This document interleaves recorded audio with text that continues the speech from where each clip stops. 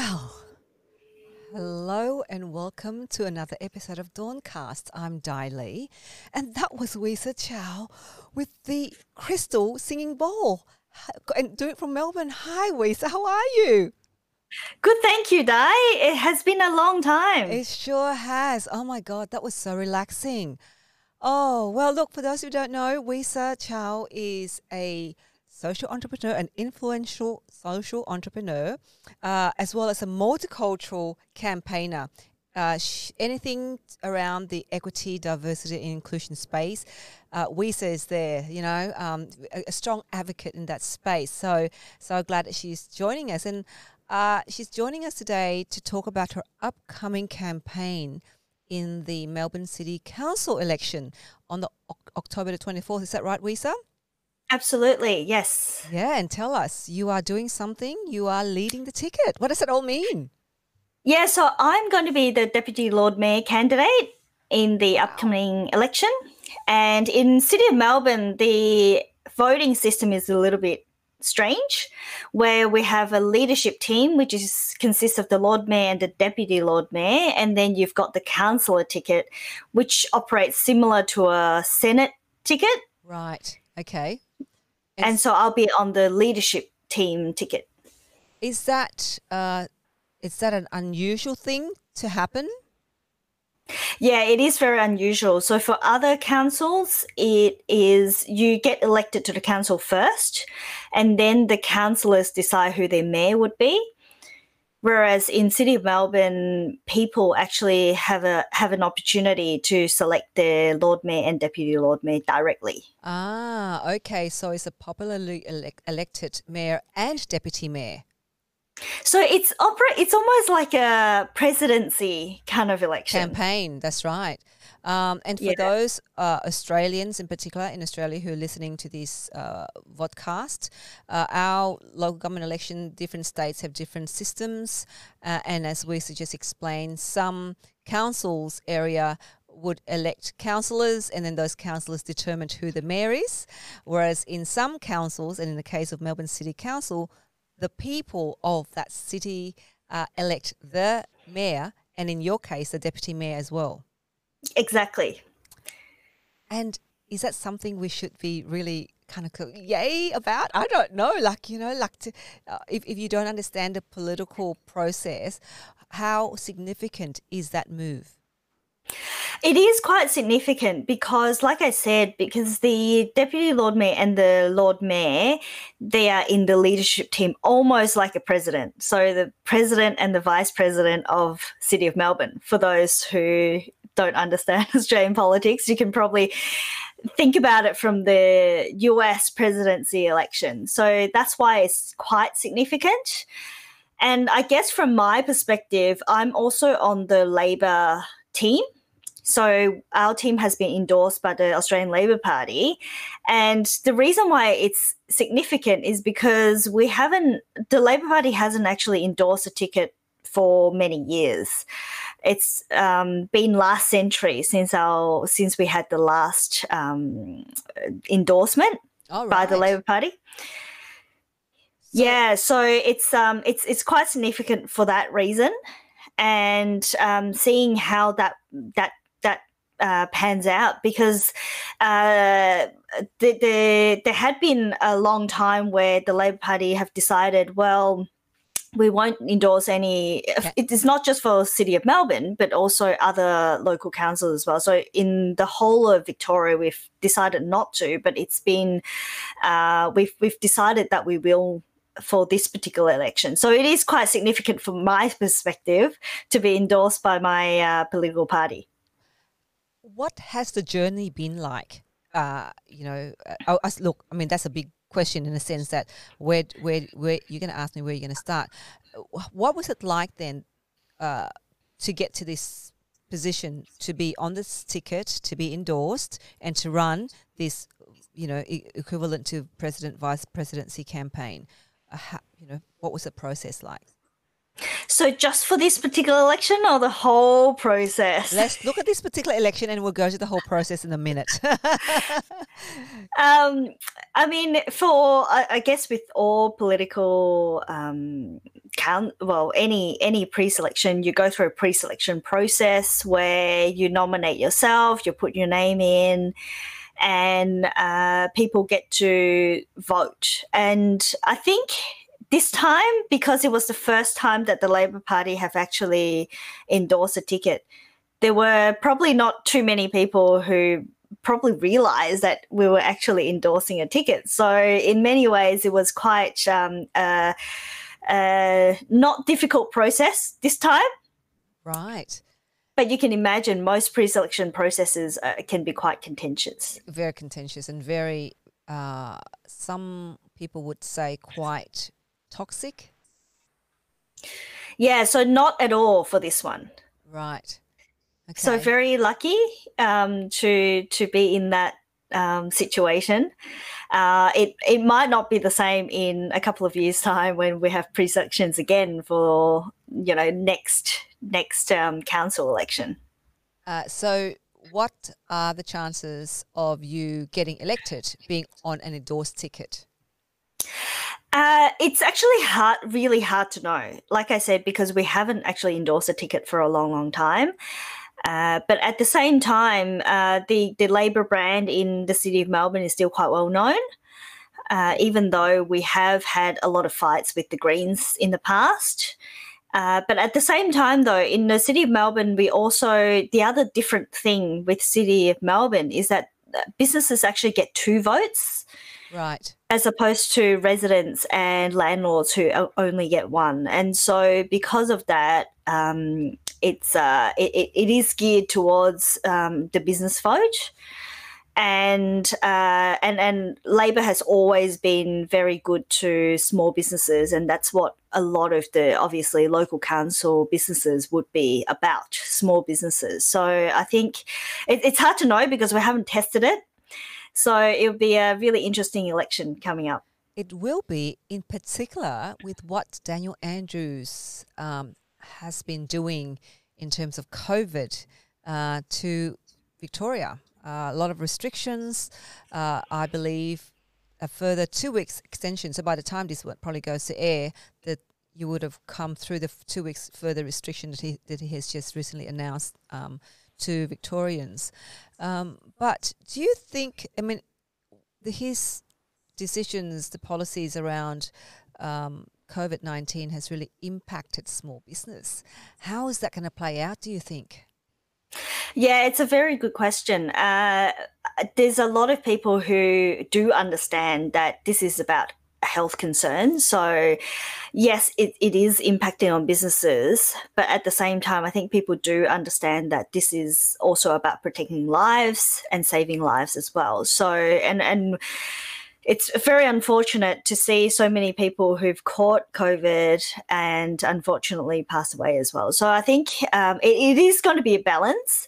But I think the restriction is actually impacting on our campaign as well. So it's not just the businesses, it's actually on political campaigns as well, where we're not really allowed to do much for campaigning apart from Zoom meetings, apart from phone calls. My God. So you can't even go out there to shake hands with people, to do what normally in campaignings people do, or like being involved in political campaigning, you go out to have stalls and you meet with people, you handshake. So you can't do any of that. You couldn't. No, not at all. So we can't even do lifting. So you can't even do lift dropping, like dropping. No. Yeah. Oh my God. Wow. So it is impacting on campaigning as well. So there is one thing that we can do. We can use post office, but obviously that has a cost as well. That's right. Wow. So how do you get your message across to the people of Melbourne City? How do they know who you are? How do they know who they're going to vote for? Yeah, through online, through phone calls, through Zoom meetings, and going to as many forums as I can. So online. Pretty much. So I'd be, going through LinkedIn, seeing what's going on and just join in. And if there's opportunities to talk, I'll, jump in and, say a few words. So it is interesting times. Oh my gosh. Well, I hope probably through all of those, all of those Zoom meetings, that's probably why you got to turn to crystal ball singing just to keep up some sort of centeredness, isn't it? Absolutely. It's definitely helping me, that's for sure. Now, you've been involved in politics for a long time, haven't you, Wisa? Tell us a bit about when did you join the Labor Party and why did you join the Labor Party? Yeah, I'm not one of those people who started off 16 or 18 really wanting to be involved in politics, partly because of my migrant background. It's when you're, I suppose, being from a Chinese Australian background, we talk a lot about being, doctors and engineers and accountants. Politician is definitely not one of those professions. I can relate to that. But then what happened was I started doing a lot of work with international students and I started the Australian Federation of International Students and was fighting for the rights of international students at the time. And what I discovered through that journey was the importance of getting involved in politics and what you can actually achieve through politics. And during that time, I did a lot of work with some of the members of parliament, and many of them were Labor.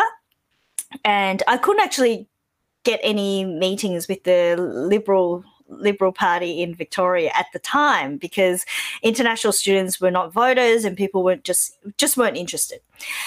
And through working with some of the Labor MPs, I got to realise, how important it is, and to be able to push some of the ideas that we wanted to achieve. And because of that work, and I participated on the Ministerial Council for Overseas Students at the time, and because of that advocacy, it resulted in the International Student Care Service, which is kind of like a support centre for international students. So it was a big thing at the time. And now it's transformed to Study Melbourne. But so it was actually through that work I realised, okay, well, politics can actually change lives. So you thought, or you felt that there was an opportunity to give voice to a particular group of people within the Victoria. Yeah. So, because I'm the type of person who, well, if I've done nothing, then I really don't have a right to complain. And so, but then if I've tried and did everything I can and it's still not happening, then I have a right to say, well, the government is not listening or the government is not doing anything. So I've kind of taken that approach. It's kind of the balance between advocacy and being in government as well. So understanding the interface, I guess, between the community and government and how that we can actually make that work. And you've ran before, haven't you, for a federal seat, if my memory serves me right? Yeah, so I ran in 2013 in the seat of Higgins, and that was a very, I guess, blue ribbon Liberal Party seat. And at the time I was running against Kelly O'Dwyer. Oh, wow. Did you know what you were doing? Yeah, it was good fun. It was actually genuinely good fun. So what have you learned? So how long now have you been involved in politics? Or almost a decade? 2004. So it's been 16 years now. Wow. My God. That's a long journey. Yeah. Well, initially when I joined the party, it was I just wanted to join the party and basically see how I can contribute to the party. It was in 2013 that I got much more involved in politics. Well, being a candidate makes you kind of be involved a lot more. Yeah. So I don't know if you can talk about that experience. There are ebbs and flows, in life. What are some of those ebbs and flows in that political journey of yours? I think in terms of, getting involved in politics, it really has been a journey. So I think getting involved, being a candidate, I started to understand. It's actually quite interesting. So it's almost like overnight, as soon as you become a candidate, everything that you've done in the community beforehand just change from people's perception. It's like, oh, now you're a politician, so you must be a bad person, rather than actually seeing the person as the whole, to say, well, actually, no, this person have actually done a lot of things in the past. Now they've decided to put their hands up to run in politics. I think that is something that I find quite interesting. Mm. So what did you learn? What were some of those moments when you felt that, you know, I've done this much and now I believe I'm in a position to be able to influence another level, but by the sound of it, it sounded as if you were, I don't know, is attacked the right word to use here, by people in the community? What did that make you feel then, if that was happening to you? Yeah, it was difficult. It was a journey for me to understand, well, now people actually see me as part of the government and therefore I'm responsible. But then at the same time, you don't want to take it on fully yourself as well, because you know, some of the policies that any political parties come up with, you're not necessarily responsible as a candidate. I was going to say, because you're a candidate, you're not even in government. I mean, you're running to get in. Isn't that right? Yeah. And that's the difficult part. Yeah, how to explain it to people? Like, you're not actually elected. And you can't. And for a lot of people, they wouldn't take it. Because you're a candidate for the Labor Party, therefore any Labor policies, you must be responsible. And it's almost like, if you work for ANZ and there's something happening in the board, are you then responsible? It's almost like that, right? Well, they reckon if you're on the board of the ANZ, then you would be responsible. Yes, but then not if you're a staff member or, not you know, working. Not if you're a staff. Yeah, that's right. So if your staff is, you're different. But if you're on the top senior leadership team, then that will be you would be saying, they'd say that, well, you're at the board. So while you might not be involved in the operations, but you are supporting, condoning the culture, the policy, whatever of that organisation, if you're at that senior leadership role. Yeah, but I mean, I guess, you know, the equivalent would be, if you're in cabinet, then of course you're responsible. Yeah. But then if you're a candidate, you're almost like a staff. Yeah, you're just a candidate. You're not even in there yet. But so for you, what it's 16 years is a long journey, and what have been some of the lessons that you've learned along the way? Not just for the Labor Party, but in politics, as a woman of Asian heritage as well? Actually, it's interesting because I'm currently doing my PhD looking at political skills. And when I say political skills, people always think, you know, it's the policies and it's about good policy making. But actually, political skills is really about getting things done in a political setting. And I mean, there might be good policies, maybe there are bad policies as well, like in the mix. It depends on, you know, where you stand, what your values are. So it's not really, there's no right policy, if that sort of makes sense. Because, you know, if you're on different political parties, you'll have different right policies. But in looking at that, what really jumped out at me when I was, you know, doing the data analysis, so there's one component of political skills which is about relationship building, and it is about building trust. And that was one of my weakest point when it comes to political parties. And it's harder because you don't really know how to engage with people within the party. And a lot of people, especially when you're younger, they do a lot of pubs and drinks and all that I didn't really enjoy doing, which meant that it was much harder for me to build that relationship with the people within the party. The networking. Exactly. So I can build a relationship with my community. So I might have really good relationship with, the Chinese Australian community and the Asian Australian community. But then when it comes to, and also the multicultural communities as well. But then when it comes to the traditional, very Anglo culture, that's when it took a bit more time and effort.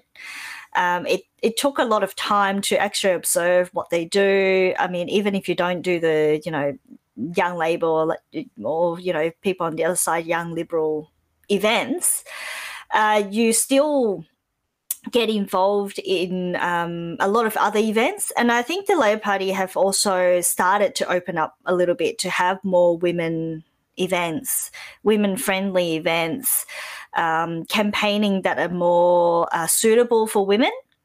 And so the party have actually opened up to start doing that. And through watching that process, I started to understand, okay, so there might be opportunities to actually bring in the cultural diversity as well. So obviously it sounds like major parties, not just Labor, but other major parties, I mean, there are only two mainly at the moment, are you saying they're now more alert to, or more aware, not alert, more aware to the fact that there are culturally diverse, people like yourself, candidates or members of the public who might want to join the party. But not just that, because, I mean, the non-English speaking population have always joined the major parties. Like, we have all of those branch stacking stories, as you've seen in Melbourne, the branch stacking stories in Melbourne by the Labor Party and also the Liberal Party. But you're saying that they're more open now to creating an atmosphere whereby people like yourself and women in particular are able to meet and network in the corporate sense, but in the political sense, get together and talk and find some kind of connection so that they can actually, connect and learn and hopefully grow and develop relationships? Yeah, that's exactly right. And so it's actually a great thing to see, because what I've started to realize, because in the past few years, I've also started Poliversity, which is to bring cultural diversity within the Labor Party. And initially I thought, this is not, it's not really achieving anything. But after a couple of years, now I realize that the conversations that we had around the country to MPs are actually having an impact. At least they're thinking about it. Hasn't happened yet because, politics takes a long time, right? So understand and accept that things can't change within like 2 years. We all think that it should, but it doesn't. And also starting to hear stories from MPs, even if they want to push for something, even with their roles, it takes about 2 years. So for those who are listening to the word MPs, means members of parliament. Yes, MPs, that's it. Sorry, that's it. yeah. So just in case we do have international viewers, and they might think, "What's MPs? What's MPs?" Is members of parliament. So you're, you said that you got involved in politics through the international students cause. But what is it that drives you? What fuels you, Weisa? It's really about good decision making and good policy making, because I believe in having diversity for the reason of ensuring that we create good policies. And we've seen in many research to know that if you've got a diverse team, it means that you take more perspectives into account, and therefore policy development becomes more suitable for the wider community. So that's what drives me. Good policies, so that you can, are you saying in seeing good policies, you can see good solutions for society? Is that what you're trying to do? Absolutely. I wanted to make sure that when we make policies, culturally diverse communities is not an afterthought, that people understand that, well, if we're going to have this policy, then it's going to impact the community in this way. At least if it is considered and we still decide to, go down a particular policy path, that's okay, but at least we've considered it. You're also the CEO of Cultural Intelligence. Yes, that's it. So what is the work that you do there, and how aligned is that with the work that you're doing or what you're trying to achieve through the political path? Yeah, so for cultural intelligence, I work with businesses and organizations to think about cultural diversity. And that's why I bring that understanding and framework to whatever I do as well. And for example, with businesses, it might be thinking about how do they recruit and retain culturally diverse staff, and also how to develop them so that they're actually advancing in their careers as well. Because we also know that there's a lot of, especially Asian Australians, who get to a certain level in their organisation and can't continue further in their careers. And I mean, just recently, I think even SBS, we had people talking about, it's just about the presenters that needs to be diverse. It doesn't have to be senior management. Well, I believe that's wrong. And the reason why I think it's wrong is because when you create policies and procedures and thinking, and when you consider the whole organization, if you don't have the diverse component and thinking into how you make the decision, it's not going to be suitable for certain people. So you might say, oh, well, we can just get culturally diverse presenters, but what if your HR policies doesn't actually suit people of color? So you can't attract them, you can't retain them, and so even if you do attract them, they will leave. Talking about the lack of diversity, in those senior leadership positions, I mean, as you know, I'm also passionate about that space, but I believe that the talent pool, that we might have some people there, but perhaps they're not there yet, in a sense that they have not always, as you've described, kind of alluded to before, the networking, the going out there, the drinking beers, and the kind of matey kind of environment that would require for you to succeed or grow through building that relationship to step up. If you're not part of that and doing that networking, doing that kind of going out there and mixing with the right crowd, if I can put it that way, if people don't do that, then they don't have the network to really, I suppose, progress. Wouldn't you say? Yeah, so that's why I also started last year the A+ Influencers, and that was a program I've developed with two other people, Christine and John, to actually help people develop the skills that enables them to do that, and do it in such a way that is authentic. And I think one of the things that, even for me, like, okay, well, I don't necessarily enjoy always going to the pub, but then I might be able to go once in a while. So, and doing it in such a way that I'm not actually changing myself necessarily, but then adapting to different circumstances. So you obviously acknowledge that there are some of those soft skill set that people like you and I don't drink either, but, I can go down to the pub and sit there and have a glass of orange juice and let them drink away. But taking that first step, isn't it, to go, I mean, not necessarily to the pub, really. I mean, it's a two-way thing, because if that group of people feel that we are uncomfortable in a pub setting environment, maybe once in a while they go to a restaurant or, to a hot pot. That's right, to a hot pot. So, I think creating that inclusive mindset is very important, I believe.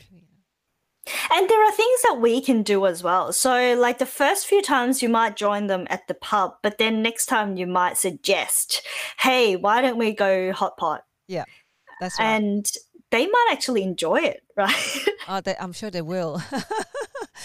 Now, what has been some of the challenges along the journey that you have made in politics? Lots. Are there any dark moments, really kind of down moments when you think, listen, I don't think I can continue this any longer? Well, failing in pre-selection is, it does get to you. But then at the same time, I've often hear a lot of people who have been elected now, they've also gone through it themselves.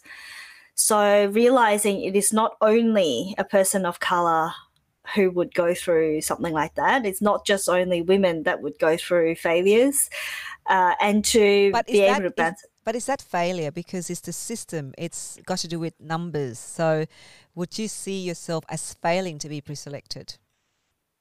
The first time you would see it as failing, absolutely. But then after the talk with yourself, you realize that it's actually part of the journey. It's actually not, as you said, it's actually not failing. It's actually part of the journey, and also a journey to start to have more people get to know you as well. Because through those experiences, you do a lot of campaigning. You call a lot of people, a lot of members within the party. And one thing that I've starting to appreciate a lot more is actually grassroots members within political parties. Because when you run campaigns, like when I was running for Higgins, there were so many people that come out to help and volunteer in my campaign. I don't even know them. And yes, they are actually campaigning for the values, but then at the same time, I mean, even just thinking about sometimes our own communities, unless you know them, you might not actually go and help them, right? But the fact that they do, because it takes a lot of time, sometimes getting up early in the morning, giving out flyers at train stations, it can be quite daunting. And so I've started to appreciate, grassroots members a lot more now because, just the time they actually spent on campaigning. And if you ask, are there any volunteers, there'll always be some people who say, yes, I'm happy to, do some phone calling and hand out flyers and things like that. So were there moments when you say, were there moments where you would have thought to yourself, that's it, I don't think I can continue down this path, it's just too much? Absolutely. There were moments like that for sure. Can you give us a glimpse about what happened when an example? Is there something that you can give us?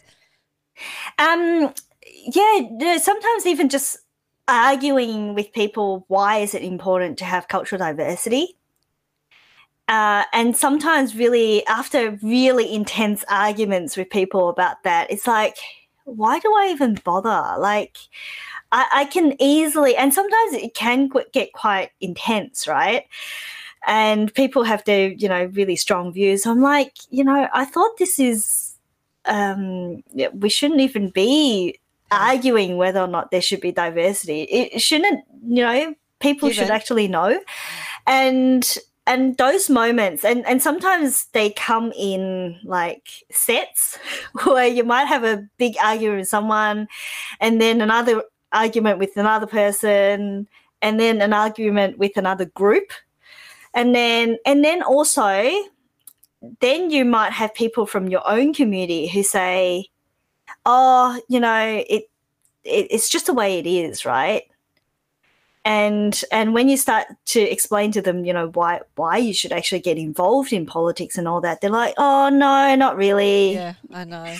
They don't want to get, it's just like, oh, God. and that's actually more demoralizing. It's like, I'm fighting hard for you. Yeah. Yeah. I'm trying to make it easier for people who are coming up in the future. But then at the same time, you're not appreciating it. So not only have you just had a really serious argument with somebody, and then you've got people in your community saying, oh, no, you don't need to do that. Yeah. So do you turn to anybody for, in business you have coaches, you have mentors. One of the things I have found lacking is the, within the political arena is a mentor or coaches. You can get a business coach, for instance, but can you get a political coach? Somebody who can coach you through politics. Yeah, so I have accumulated a few over the years. Oh, that's great. Yeah. So just people I can talk to. They're not necessarily mentors or coaches per se. It's just people I, pick up the phone and say, hey, can we just have a chat kind of thing. And it's interesting because that's also a journey in actually finding the people, because when I first got into politics, I thought, in politics you can trust no one. That's the perception I had. And I don't know where that came from, but I think it's just a perception that people have. You can't trust any politicians. But then you realize that unless you actually open up to people, people don't open up to you either. And so that, again, is also a journey to understand, well, who you can trust, who you can't trust. And there are always good people as well as bad people. Yep, absolutely. And so do you think now you've got to the stage whereby you can ascertain, or you can say, this is the person that I can go to for this, and I can trust them to give me the relevant or appropriate advice for what I'm about to do? Is there enough of that in your around you? Yes. Oh, that's awesome. Yeah. That's good, because that's very important, Yeah, it's and with political parties, everything shifts very quickly, right? So having those advice and having people that I can speak to, it's very important. So what have been some of the highlights? Well, some of the highlights, when you start to actually get things going and you feel like, oh my God, some of the work actually paid off, that's some of the highlights. So last year I was working with the Labor Academy on the Labor Diversity Fellowship, and that was a program for culturally diverse young people to understand the party a bit more, and some of the, history of Labor, understanding, how Australian politics works, and also for us to also get a much better understanding on other cultural communities, because sometimes we always think, Chinese people are always like this and nobody understands. But then you realize actually other culturally diverse communities also have very similar situations and community politics happening as well. Yeah. And so there's a lot of sharing and understanding between different cultural groups, because I think in the past there has always been you've got your Chinese group, you've got your Indian groups, and then you've got your whatever groups, right? Vietnamese but groups. I think Vietnamese groups, absolutely. And then I think it's time for us to actually bring all these groups together and share our experiences, but also help each other out. You think you're getting there with it, with that idea? Is that idea taking some sort of form or shape? It is an idea that is starting to take shape, and I think it is up to the younger people to do that as well. Because it's much easier for the younger generation to, go to another community function and feel at home. And, having friends, I'm sure there's a lot of culturally diverse or any young people having culturally diverse friends. And so it's a lot easier for people to start doing that for that reason. But then it is still a journey, though. We're still not quite there, but I think we're getting there. Well, thank you. On that note, thanks so much for your time, Wisa, and wishing you luck on October the 24th. I hear that you're not going to be handing out any how to vote on the day, but it's postal vote. Absolutely, yes. I don't know how you're going to do that, but good luck. Thank you. I'll rely on Dawncast to spread the word. I will spread the word. So I will definitely share and, making sure that, people get an insight into, a glimpse of that political journey anyway. And really wishing you so much luck, Wisa. And I hope you put a lot of your energy and your passion into it. So I would like to see you succeed. Thank you. Okay. That's it from me. I'm Daily at Dawncast. And if you like to hear more stories like this, please make sure you click on the bell button, subscribe below, and subscribe to our channel, www.youtube.com/Dawncast. So talk to you soon. Bye.